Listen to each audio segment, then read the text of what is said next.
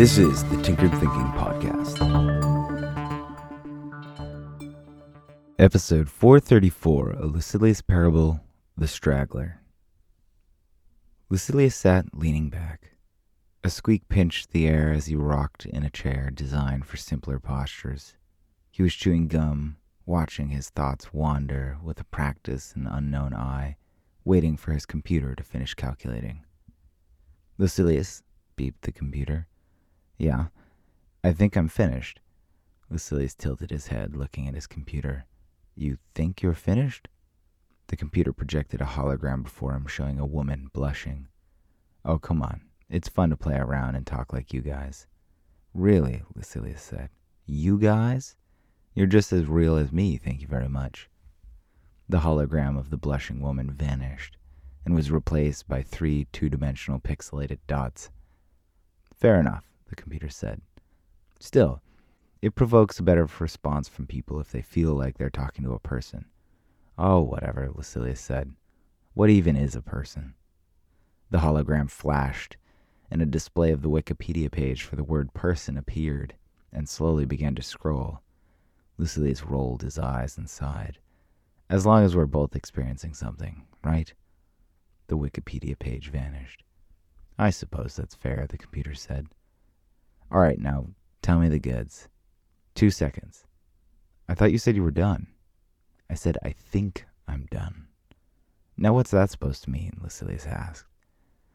Well, when I said I think I'm done, I wasn't actually done yet. Had about half a minute left, and I knew the comment would provoke about half a minute of conversation with you. So in that respect, it was accurate. There's also the fact that I can't predict with 100% accuracy if my calculations will complete until they are in fact complete.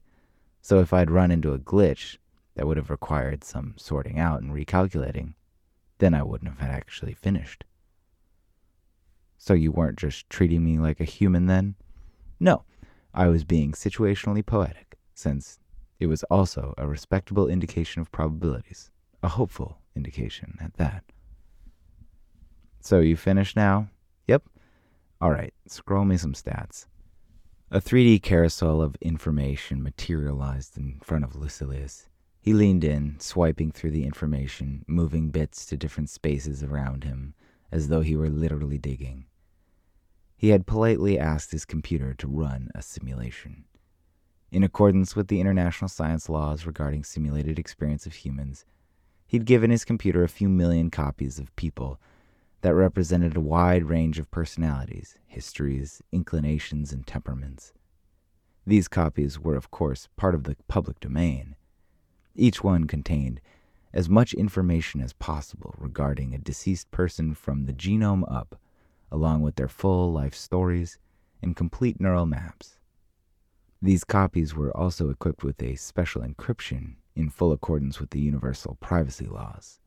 A few years earlier, with the creation of such information copies, an AI had generated a clever method of encryption that allowed privacy borders to generate spontaneously based on the unique information of each copy of each person.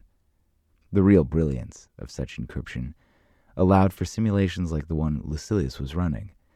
It allowed decisions about privacy to remain intact for people's copies, even when their information was used in a simulation that presented situations that would be impossible for the real person to know what their own preferences would be. The real genius of the AI that invented the encryption method came with the realization that these preferences would arise naturally in any simulation that was robust enough. And from that point, it was just a matter of querying information copies of each person during the simulation, which was done by running a second simulation that always had the same premise, namely, each copy watched the actions of the other copy on a delay, fully aware of each simulation and completely capable of blocking the recording capabilities of the simulation it was encrypting.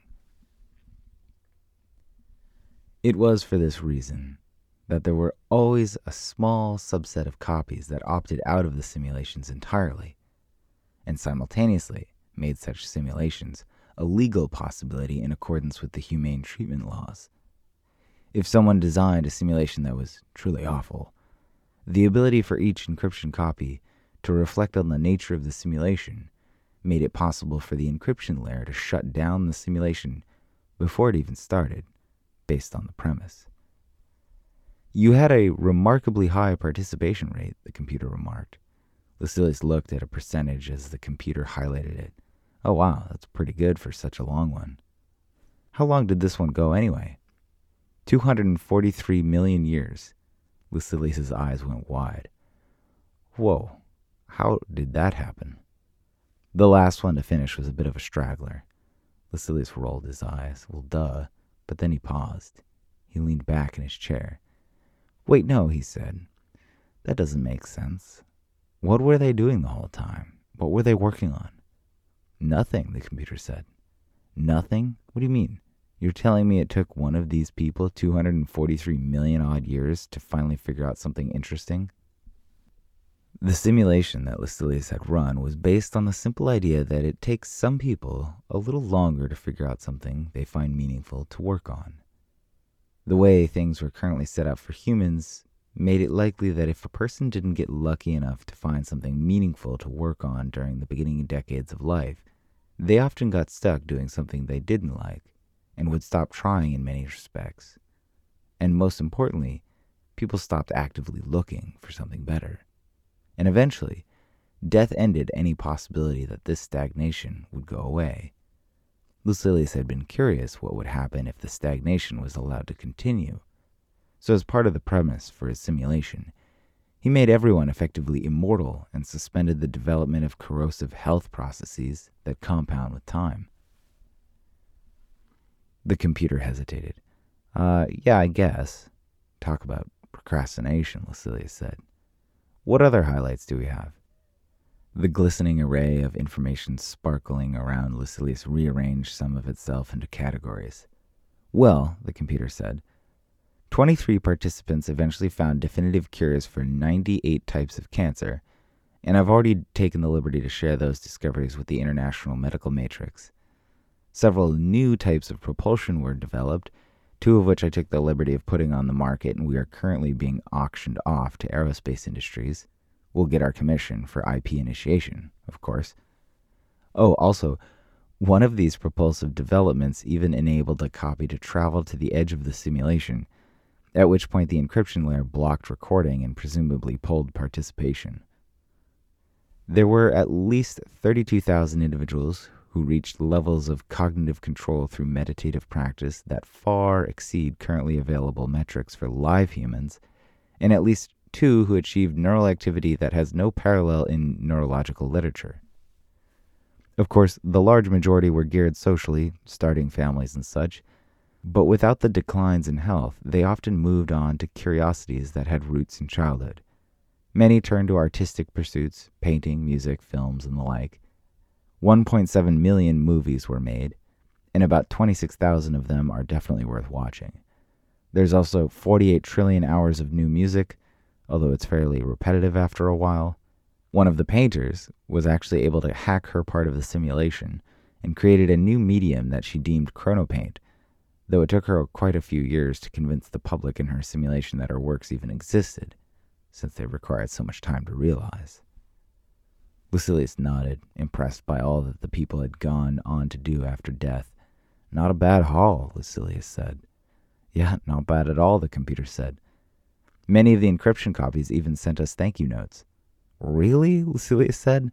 "I've never heard of that happening." He paused. "Exactly how many notes from the encryption layer did we get?" 73,034,234. Lucilius leaned back, cranking a metal whine out from the poor chair. He laced his fingers behind his head, nodding, quite pleased with the turnout. "Oh," he said, suddenly leaning in again. "What did the straggler end up doing?" "Huh," the computer beeped. "Now wouldn't you like to know?" This is the Tinkered Thinking Podcast. Thank you so much for listening. If you find the Tinkered Thinking Podcast valuable, there are many ways you can support it. You can review it on iTunes, you can share it on social media with your friends, you can blog about it or discuss it on your own podcast, or you can support it directly, and you can do this on the support page at tinkeredthinking.com. Both one-time support and monthly subscription support options are available. Thank you for your support of the show. It's listeners like you that make all of this possible. Any feedback or questions are always welcome, so feel free to reach out. And until tomorrow, remember to be careful about the context.